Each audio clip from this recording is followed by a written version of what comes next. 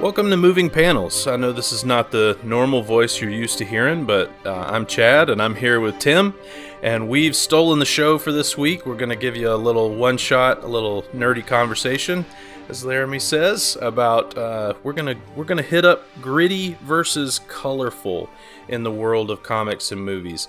This is an ongoing discussion, how important it is for something to be quote-unquote realistic and real-world based and that sort of thing. So we're going to just walk through a few movies and kind of get to the bottom of this. So, Tim, what's your initial, before we start, discussing it and arguing it or whatever you want to call it, what's your initial feeling? Do you tend to lean towards gritty or colorful? That is a great question, and something I've kind of thought about as preparing for this episode, and I'm not sure where I fall just yet. I think I have favorites on both sides, but I think it's a slightly an edge to the more colorful than the gritty, but I'm not an anti-gritty superhero fan. What about you? Nice. Honestly, maybe I'm just trying to be the cool kid or something, but I kind of leaned towards gritty as a initial thought because I was just like, oh yeah, The Dark Knight and all those kinds of things. I was like, those are great movies, and I'm not sure now. I don't know that I would lean that hard one or the other. So right. It's interesting. We'll see. Yeah, well, let's talk about a few. Speaking of which, you want to start with gritty or colorful? I'll leave it up to you. Let's start gritty. Let's go for let's start on the dark side and make our way to the light. Nice. Well, I already mentioned it. I think the gold seal of approval, whatever you want to call it, the gold standard on gritty side of movies would probably be the Dark Knight trilogy. Yeah. I mean, would you agree with that? 100%. Yeah. And I love those movies. Oh, exactly. Yeah. I mean, I was a big fan. Let's go back, 80s flick flashback. Of course, I'm going to go back to the original 89 Batman, which kind of introduced the dark, more gritty side of Batman, different than the 60s. Tim Burton's. Yeah, different than the 60s, TV show that was much more cartoonish and more bright colors. You really got the Dark Knight, idea. But still had some color too. But yeah, Tim Burton's kind of a dark guy, so it had its nuances. But then when Nolan took over, I mean, he made it where it was dark and real. So it was much more grounded in reality and made you feel like, oh, this could really happen in a real city that I would, visit or live in, depending on where you are in the country. So yeah, I think Nolan tapped into something that we had not really seen in superhero movies before, in my opinion. Yeah, I would agree with that. This is making me be very philosophical, to be honest with you, the more I thought about it. And not to dive too deep, and would you make this argument, I guess is a good question too, but would you, it's funny to me that we kind of automatically default to gritty is more, I'm making air quotes because you can't see me guys, is more realistic, real life. Yeah. That kind of thing. It's always viewed as the more real world thing. Nolan was trying to be super realistic. My world is not Christopher Nolan gritty. It's also not Christopher Nolan pretty, to be honest with you. I wish my life was filmed in IMAX, but right. but why do you have a theory on that? I've just been pondering what makes that the default to more quote realistic? I'm going to somewhat disagree with you because I can think of things that are dark that aren't realistic. But I think Nolan was trying to merge those two things together. When I think we're going back, I guess I'm meaning in popular culture, right. That was his reasoning. He was being more realistic. Oh, yeah. What's the default that makes gritty more realistic? Yeah. And maybe that's I don't know. Maybe that's philosophical. Maybe the glass is half full for him. I mean, half empty for him, not half full as it is for us. Maybe. I don't know. Yeah, but he does, and that looking at his whole filmography, does he have a happy movie? Does he have a bright side to his storytelling? And I can't think of anything that I've been I left the theater I really feel really good about my life right now. I mean, they're all great. I mean, they're not all great, but most of them are great movies. And he has a great eye and is a great storyteller. But he's not a Steven Spielberg where I can get dark and gritty, or I can get on the little dark side, but still have some hope and some light and some humor added in as well. So maybe that's a story for another time. Fantastic. Yeah, that's a fantastic comparison. I hadn't thought about Spielberg as kind of the other side of that coin. Yeah. Because I agree with you. I would argue that they're equally gifted storytellers, but yeah, you didn't you didn't see Memento and go, wow, I feel really good about life right now. You know, like you're mesmerized by the storytelling and how he put a story together. Same thing with like Interstellar or my favorite is still Inception, and still a fantastic movie. Acting, direction, action sequences, but it's not even when that spinning top at the end is like, is it a happy ending or is it not? Yeah. So even when he plays, lets you decide. Even when he plays with the let's give you a happy ending, but is it? It's like you devil you. Yeah, no, that's a great point. Yeah, and they are the Dark Knight trilogy is a very gritty series. Yeah. There's not a lot of color. There's not a lot of positive emotion. It's all very dark and brooding and all that sort of stuff. And there's very little variance from that. Mm-hmm. I would argue the first one is probably the most comic book like. Yeah. There are definitely shots in that where the panels, you're like, that could have been straight from one of the, more noir books. Mm-hmm. But as it went on, like, you definitely could tell he kind of went down the rabbit hole of like, how realistic can we get kind of thing. Yeah, I agree with that. Well, let's move on to another movie or another series. I mean, Logan, which I know you and Laramie have recently discussed. I'll be honest, I was not a fan of Logan. And maybe because it was so dark, it left a bad taste in my mouth. So, we discussed that in length. Me and Laramie do because that's one of my favorites. I think it's a brilliant movie. Yeah. But partly because I do have a connection to the comics with that one, even though, and obviously don't want to discuss that one too much considering we go in depth in it. Right. But it's kind of funny because it arguably has the least tenuous connection to the comics. Right. It's a very different movie. Yeah. That one worked for me. That movie I liked in the sense of it could be a kidnapping drama like Taken if you remove the superpowers. You almost don't need the superpowers in that one. That one just happens to be a Wolverine movie. And I'm going to, kind of thing. With you saying that, I'm going to go ahead and tie that with another one that I was not a fan of, and that was Joker that came out a couple years ago. Yeah. And I've had the same thing to say. If it was not Joker, I would have liked that movie. But because it felt like it was trying to tell the flick story, not the Joker story. And if it was just about him as that person, I would have enjoyed it more. But because they tried to kind of shoehorn these comic book references into it, it didn't mesh well for me. And that's kind of different from our discussion about dark versus colorful. But those movies were trying to be dark, but I think because they didn't use the comic book elements, it lost some of that.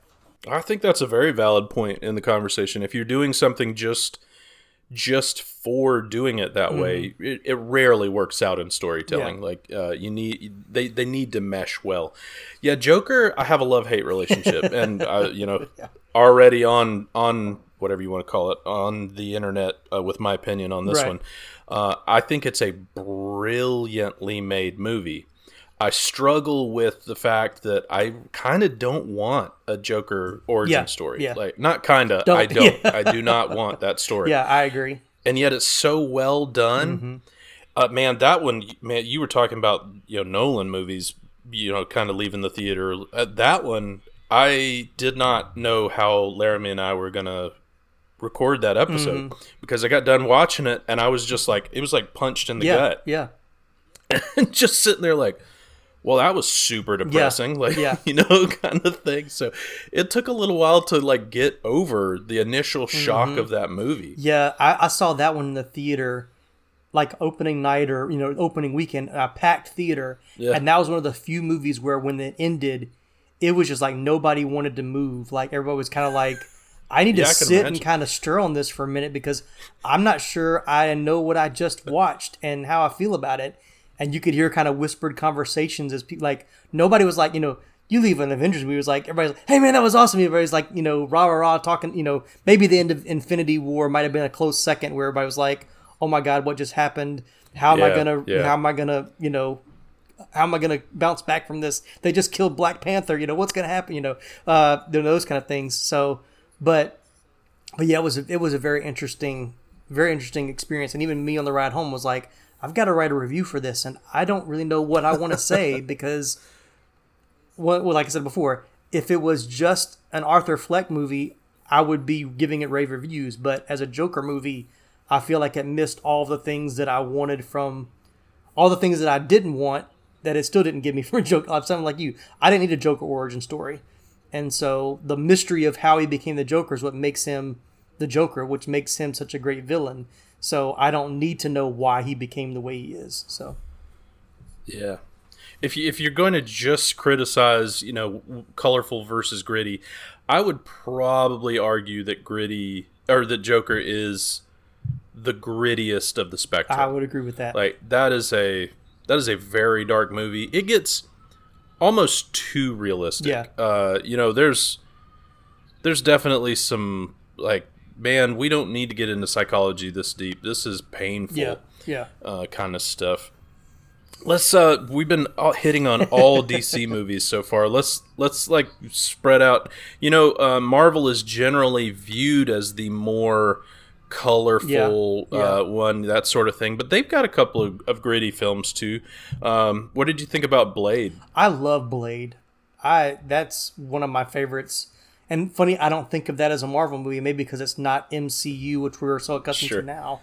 But but Blade is fantastic. I wouldn't say Blade 2 is great. Blade 3 should never have been made or released. But yeah, the first one is definitely great. But once again, it's dark, but it's still fun. It still has a way of being entertaining and dark at the same time, which maybe some of the other ones don't do as well. Okay, so let me throw out a weird question. Since you brought up Blade Trinity. So does that movie not work because it's a gritty movie that you decided to insert the pretty people into? And I don't mean that like derogatorily, but it was like, let's get Ryan Reynolds and Jessica Alba on board with this. I think it was just, I don't think it's solely that. I think it was just uneven in so many different ways. Like it was an unnecessary sequel in the sense of, like most sequels, no, but it was like, it wasn't a Blade movie anymore. Like it felt like, and if you know the backstory, which I haven't dug deep, but I've read some things, especially recently, about how Wesley Snipes did not want to do the movie and was very adamant about not wanting to be in the movie. Out, yeah. So it was like they were trying to build these other characters to kind of show less of him. So then it became, is this a Blade movie or is this Ryan Reynolds and was it Jessica Alba or Jessica Biel? Oh yeah, you're right. Okay, Jessica Biel. Sorry, you said it. And so I'm getting my late '90s Jessica's mixed there were so up. many Sorry. back then. Simpson, yeah, there were a lot of Jessicas in the '90s. So I don't think it was adding the humor that hurt it as much as just not knowing. It was just an uneven story, an uneven put together. So, but the comedy didn't help either, and that was before everybody loved Ryan Reynolds' type of humor as well. So he hadn't he hadn't really won over our hearts at that point, where he was just more annoying than he was funny. Yeah. But back to the original Blade. Yeah. I think you could make the argument that it's one of the best Marvel movies. Oh yeah. And it doesn't get the MCU credit that it probably deserves. And for that matter, like it was key in spawning comic book movies again. There had been a long hiatus since really anything had been done until Blade was done. I think that this one is arguably kind of a phone-in on the gritty aspect. Mm-hmm. It's a vampire movie. Yeah. Like it is, of all the things we've talked about, probably the easiest thing to just go, yep, this one should be dark and brooding, because that's the whole genre, Right. So I don't know if that one counts. So the other side of the Marvel coin is the Fantastic Four, the 2015 version. Yeah. they decided to go pretty dark with this one, especially on the off-world stuff. What was your take on that movie? Once again, and once again, knowing the backstory with this one, I loved the first probably 45 minutes to first hour of that movie, and then the ending just completely lost me. And from what I understand, the director felt like the studio took over and he didn't get to make the movie he wanted to. Yeah. I definitely enjoyed it more than the original Fantastic Four movies that came out in the early 2000s. Sure. But, I mean, I think if that one had been executed the way the director wanted it to, based on how it started, I think it would have done much better, and I would have liked it more. Yeah, I would agree with that. Like, the first 2 acts are probably good. Like, it's a good setup. You kind of appreciate how they decided to tell a different Doctor Doom story. You change that up a little bit. So it had elements going for it, and then just unravels. And I mean, it had everything it needed. So maybe you're right on the director portion, but I mean, the casting was good. I mean, come on, like, that's a great cast. It had a lot going for it, and then just like slowly undid itself. So, but did it make a difference to you, gritty versus non-gritty? So was it an attractive movie in the sense that gritty, quote unquote, real worldism made it interesting versus the previous takes on Fantastic Four, which were a little more colorful and comic booky? Yeah. Like, I think that's an interesting one to compare. Yeah, I think, if I compare the two together, I think I honestly, even though it fell apart at the end, I prefer the newer incarnation of Fantastic Four. And once again, maybe not so much colorful versus dark as much as just tone, which I guess colorful and dark is kind of a tone if we're saying that. As I'm convincing myself as I'm talking, just tonally, it kind of knew what it wanted to be. I think the original Fantastic Four didn't know what kind of tone to take. Kind of a lot like some of the more cartoonish superhero movies that we've had. But I was going to ask this question as we're having this discussion. Maybe this is the discussion we should be having. Which is harder to make and be successful? A dark and brooding or a colorful one? And it seems to me like the dark and brooding is harder to pull off because you have to find that balance. Where I think the colorful, which it doesn't always work either, tends to has a more established pattern. I hate to say it, cookie cutter formula that you can follow that kind of makes it work a little easier than trying to take risks and do something different with a dark and brooding one. Would you agree with that? No, that's interesting. No, now I kind of want to continue with the conversation almost with that in mind, you know? Yeah. With that idea, like, let's switch to the colorful movies and just kind of see if that sort of adds up for us. I think that since we're on Marvel, I think the gold standard, if the Dark Knight trilogy is the gold standard on the gritty side, I think the Avengers movies would be the gold standard on the flip side. I agree. So let's just start with that. So the Avengers, much, much, much brighter take. Yes. The Hulk is literally vibrant green. You know, it's like, So just character-wise, it's a much, much brighter movie. And I think that almost begs the question, do ensembles work better as colorful films versus a solo set? I don't know. Yeah, that's a good question. I don't know either. But as far as just thinking about the Avengers as a whole, they got better as they went on. And I think Laramie and I've talked about this before, where the first Avengers was great at the time, but then as the movies evolved and you go back and watch it, it is still very cartoonish and not quite as even in tone as when the Russo brothers took over with, for sure, when they kind of took over from the Captain America movies. So yeah, and then ensemble, that's a lot to chew on and think about. Well, so we've been talking about directors a lot. Joss Whedon famously did the first one and then Age of Ultron. And I'm one of the ones that's in the camp that Age of Ultron is a better movie than it gets credit for being. Yeah. And everybody kind of knew that it was a middle movie. So, it was, I feel like people were asking too much of the film, and if you just watch it on its own, it's not a bad superhero movie. It introduces some important elements that they build on, the whole Sokovia thing, all that sort of stuff. But those two movies, like you're saying, clearly are kind of the toddler phase of the franchise, if you will. But I still think they hold up. For bright, colorful movies, they could deal with dark, gritty things. I mean, the whole Sokovia thing. Right. I was going to say, when you think about even with those two, I remember in my review of Age of Ultron back when I was doing more reviews, I talked about how dark Age of Ultron was compared to all the other Marvel movies up to that point. Yeah. Even the Dark World, maybe.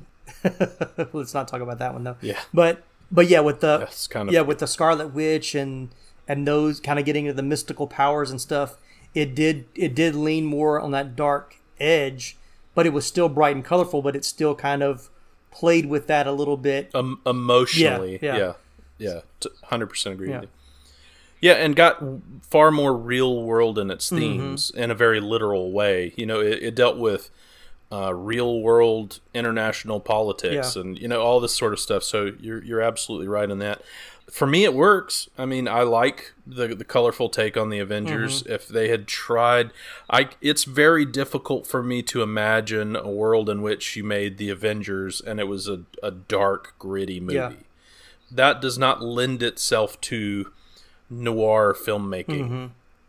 So I don't know that one would have worked even if you had brightened it up. I hate to jump back into DC world, but since we bring up Joss Whedon, I guess we kind of have to talk about the different Justice Leagues, because the Joss Whedon Justice League tried to bring that bright and colorful world to a dark story that Zack Snyder had begun with Man of Steel and Batman v Superman. And then when he was able to give his full version of the Zack Snyder cut, you really got two completely different movies.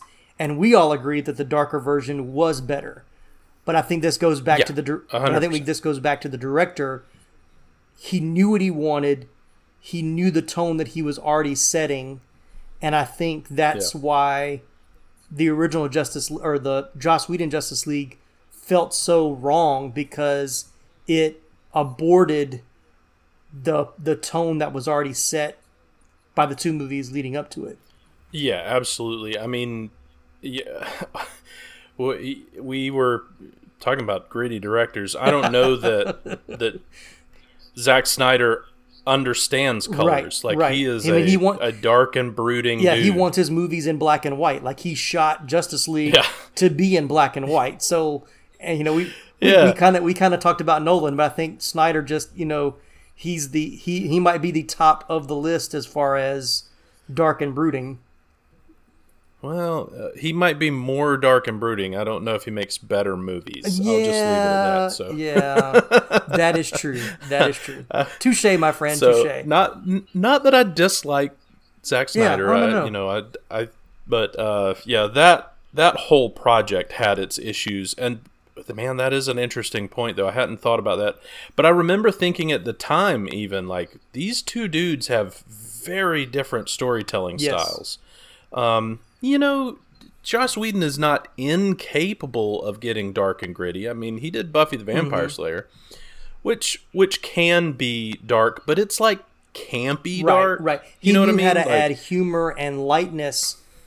Once again, let's go back to like something like The Joker or like Logan. Those are not funny movies. There's not a whole lot of humor you can add into those movies to lighten the tone. They're going all the way dark. Yeah, so I think we're kind of talking. I think this has become more of a director's discussion than a colorful versus light discussion. Well, I mean, which rightfully so. Yeah. But some directors know how to, or some directors know what they want to do, and some that don't, or can't find that right balance of dark and brooding with some light attached to it. So we couldn't talk about this on Laramie's podcast, even though we took over and he's not here. You can't mention the bright and colorful movies on the superhero genre without bringing up Christopher Reeve's Superman. Of course. he would not allow, he would make us re-record this entire episode if we didn't. So yeah, and that's once again, and I would say those are the gold standard, even more so than the Marvel Cinematic Universe, as bright and colorful superhero movies, because it jump started so much.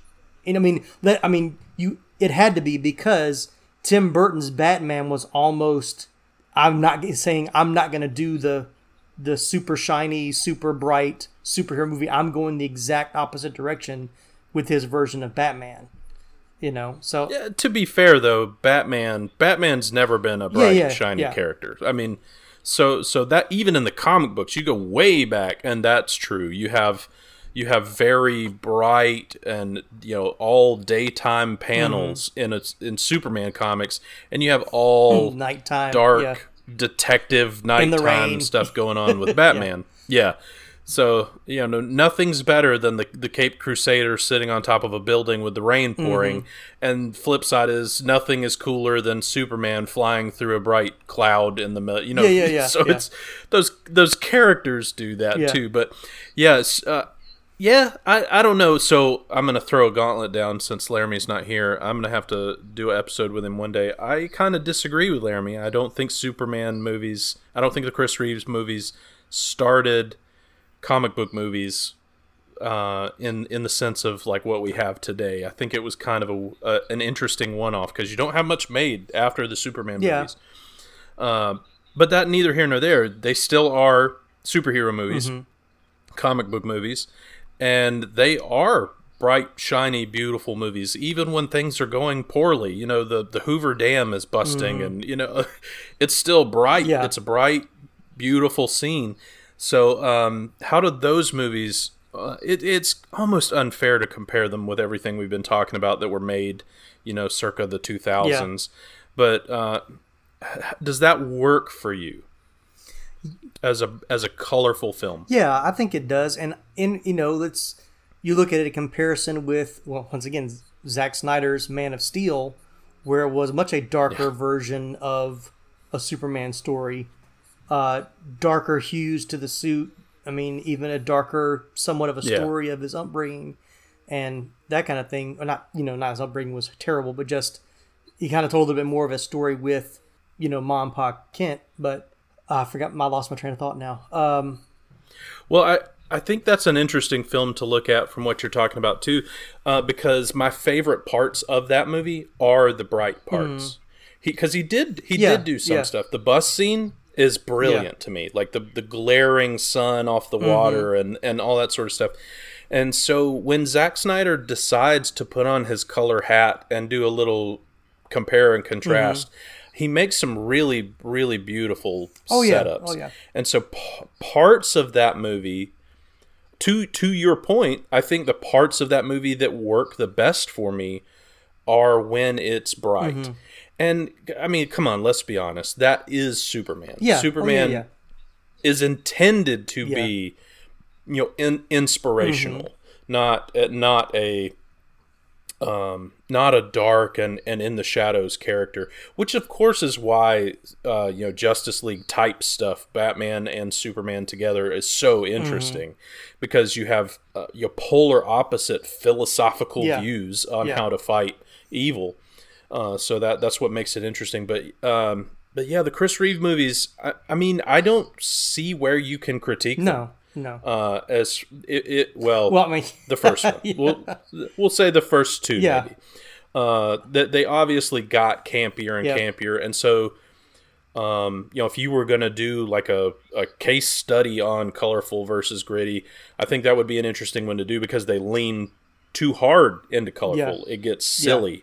But the first movie is a masterpiece. And then going back to, if you want to go back and listen to us talk in depth about Superman 1 and 2, Laramie and I have both done those episodes, so feel free to jump back and listen to those. But, Superman was itself, it became uneven as it went on, because no one had ever done that before. Just like you said, there weren't any other movies at that time, because I don't know if they just were afraid to touch it, but you also had the TV shows going on at the same time. You had Incredible Hulk was on TV.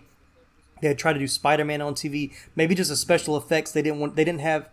That was such big budget money to spend for special effects, and of course they got worse as the franchise went on. But that's its own behind the scenes story with the producers and all that kind of stuff. But Yeah. you know, you're right. It really wasn't until Batman '89 that another superhero movie was made on that level. So, and once again, kind of back to the same thing. Superman 1 and 2, super bright, colorful, blockbuster movies. Even 3 was a blockbuster, even though it wasn't as good of a movie. And then The Dark Knight, which was, Batman, Tim Burton's Batman, which was much darker in tone and, you know, different character, still made a buttload of money. So they both work. They both work when they're done well. Yeah. And I think that we're talking about. If it's done well, whether it's dark and brooding or it's bright and colorful, we just want a great comic book movie more than we want. I think that's kind of what we've said, kind of going, you know, that was our thought at the beginning is we just want a great superhero movie, whether it's dark and brooding or not. I don't think that's going to, I don't think one turns me off more than the other. Like, I'm going to watch it either way. I just want to see a great superhero movie adapted from a great comic. Yeah. And I think you've alluded to this a couple of times, that probably the best of the best kind of falls somewhere in the middle and deal with both well. Yeah. So you brought up Batman 1989 several times. I kind of would argue that it's one of those that kind of strides in both worlds. It does have some humor elements. Yep. I mean, come on, the casting of Bruce Wayne Batman was genius. Yeah. Tim Burton is, I mean, come on, he's a Hall of Fame director, if that were a thing. Yeah. And so, you know, he knows what he's doing, but you know, he got so much criticism for that when he cast Michael Keaton as Batman, and he was so good. And I think that's part of it. To your point, I think that having a guy who could walk that line, who could be funny and add some comedy, but also kind of had a dark edge to him a little bit, you know, that really works for that movie. Even though, you know, obviously the literal tone of that movie is pretty dark, but there's still some color elements. The bright yellow badge on his chest. You know, when you get to Zack Snyder, it's a bizarre, different color gray bat that's integrated into the suit. It's not this like bright, iconic visual that you have in that movie. So they're definitely, and the Joker. I mean, that he is very bright and colorful character. Yeah, exactly. And it's funny because you say that because it's almost. There's the yin and yang of that movie. You know, Batman is the dark. It kind of flips it on its ear where, you know, the good guy always wears white and the bad guy always wears black. And here you've got that, you know, put on its head where Batman is the one in all black with the yellow symbol. And then you've got the Joker who's white-faced and, you know, purple and green, you know, suit and, you know, bright colors. Like, wait, who's the bad guy? Who's the good guy here? Spraying acid from a flower on his lapel, you know, it's a very interesting movie. No, that and clearly, at least to people of our age, it clearly works really well. It's one of my favorite movies. Guardians of the Galaxy, man, we just keep going back to directors, but James Gunn. I would argue that James Gunn is also one of the ones that bridges that the best. Like, he clearly has kind of a darker sensibility overall, but he understands how to play with color and humor. I was going to say to exactly to your point, the new Suicide Squad is very dark in its humor and its tone and its violence, but it's one of the brightest colored movies you would see. I mean, he's just it's exploding with color. And it's almost like once again, the directors are saying, you know, oh, you think you got us figured out? Here, let me show you what I can do. I can give you this dark, you know, this dark movie about villains who are going to be superheroes, and I'm going to put them all in the brightest colors you can think of and make them look bright and shiny to just kind of mess with your mind anyway. So, because I can't think of Guardians of the Galaxy as being bright or dark. I think it is a good mix of the two together, which is probably why I love it so much. One of my favorite Marvel movies, because it has that.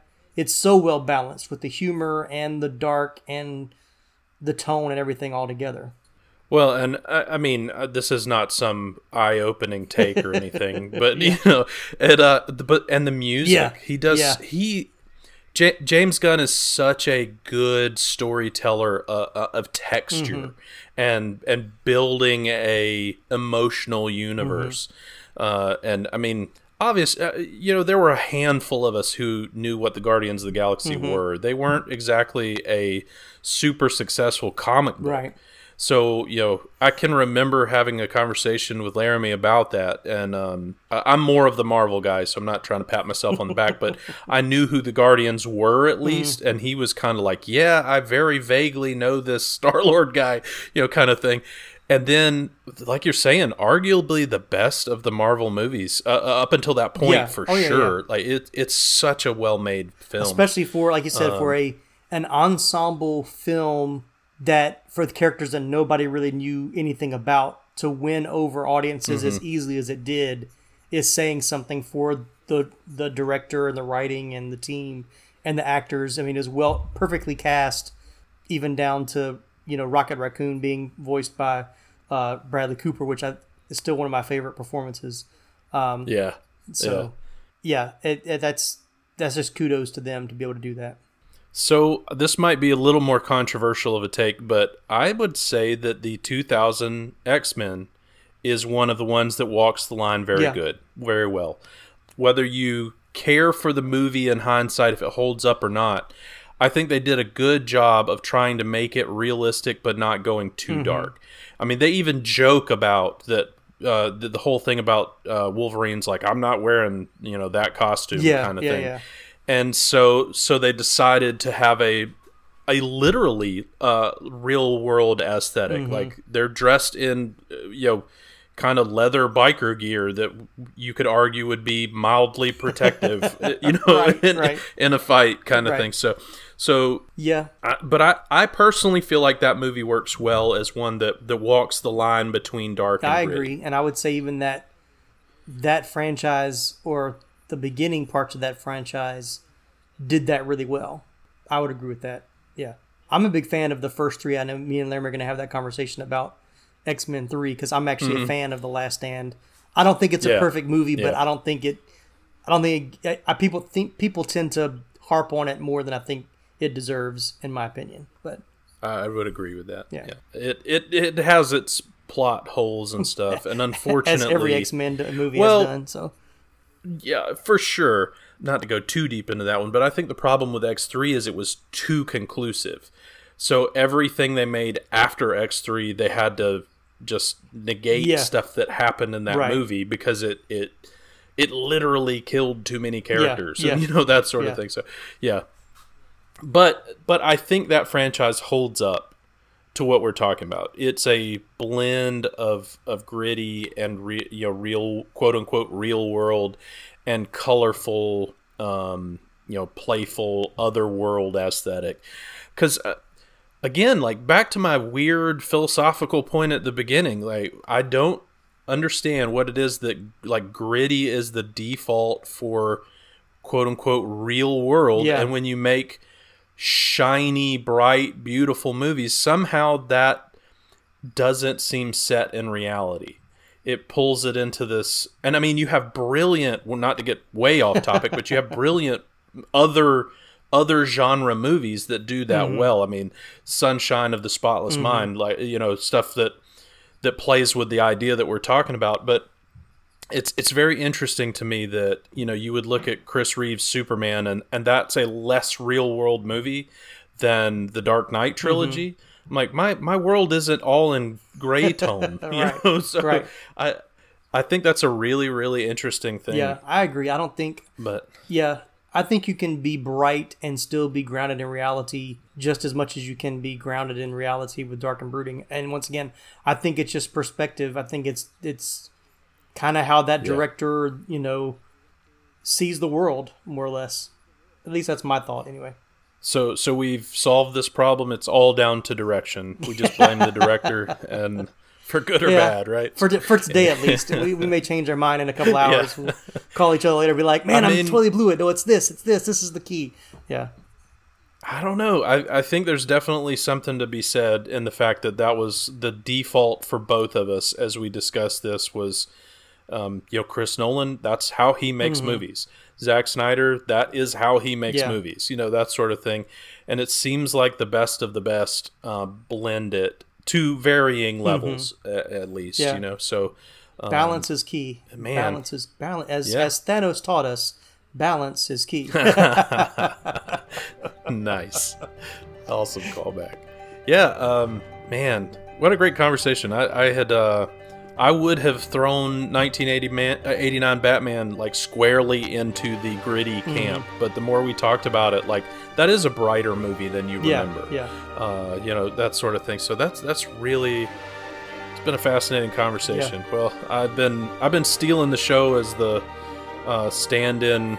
Do you want to close us out here, I Tim? definitely will. Thanks everybody for listening to this one shot of Moving Panels.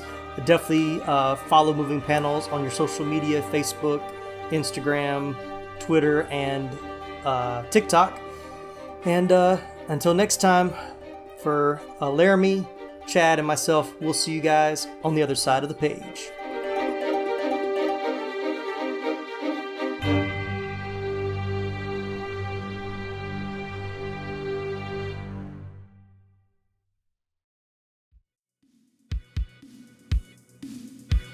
Do you love movies of a certain age?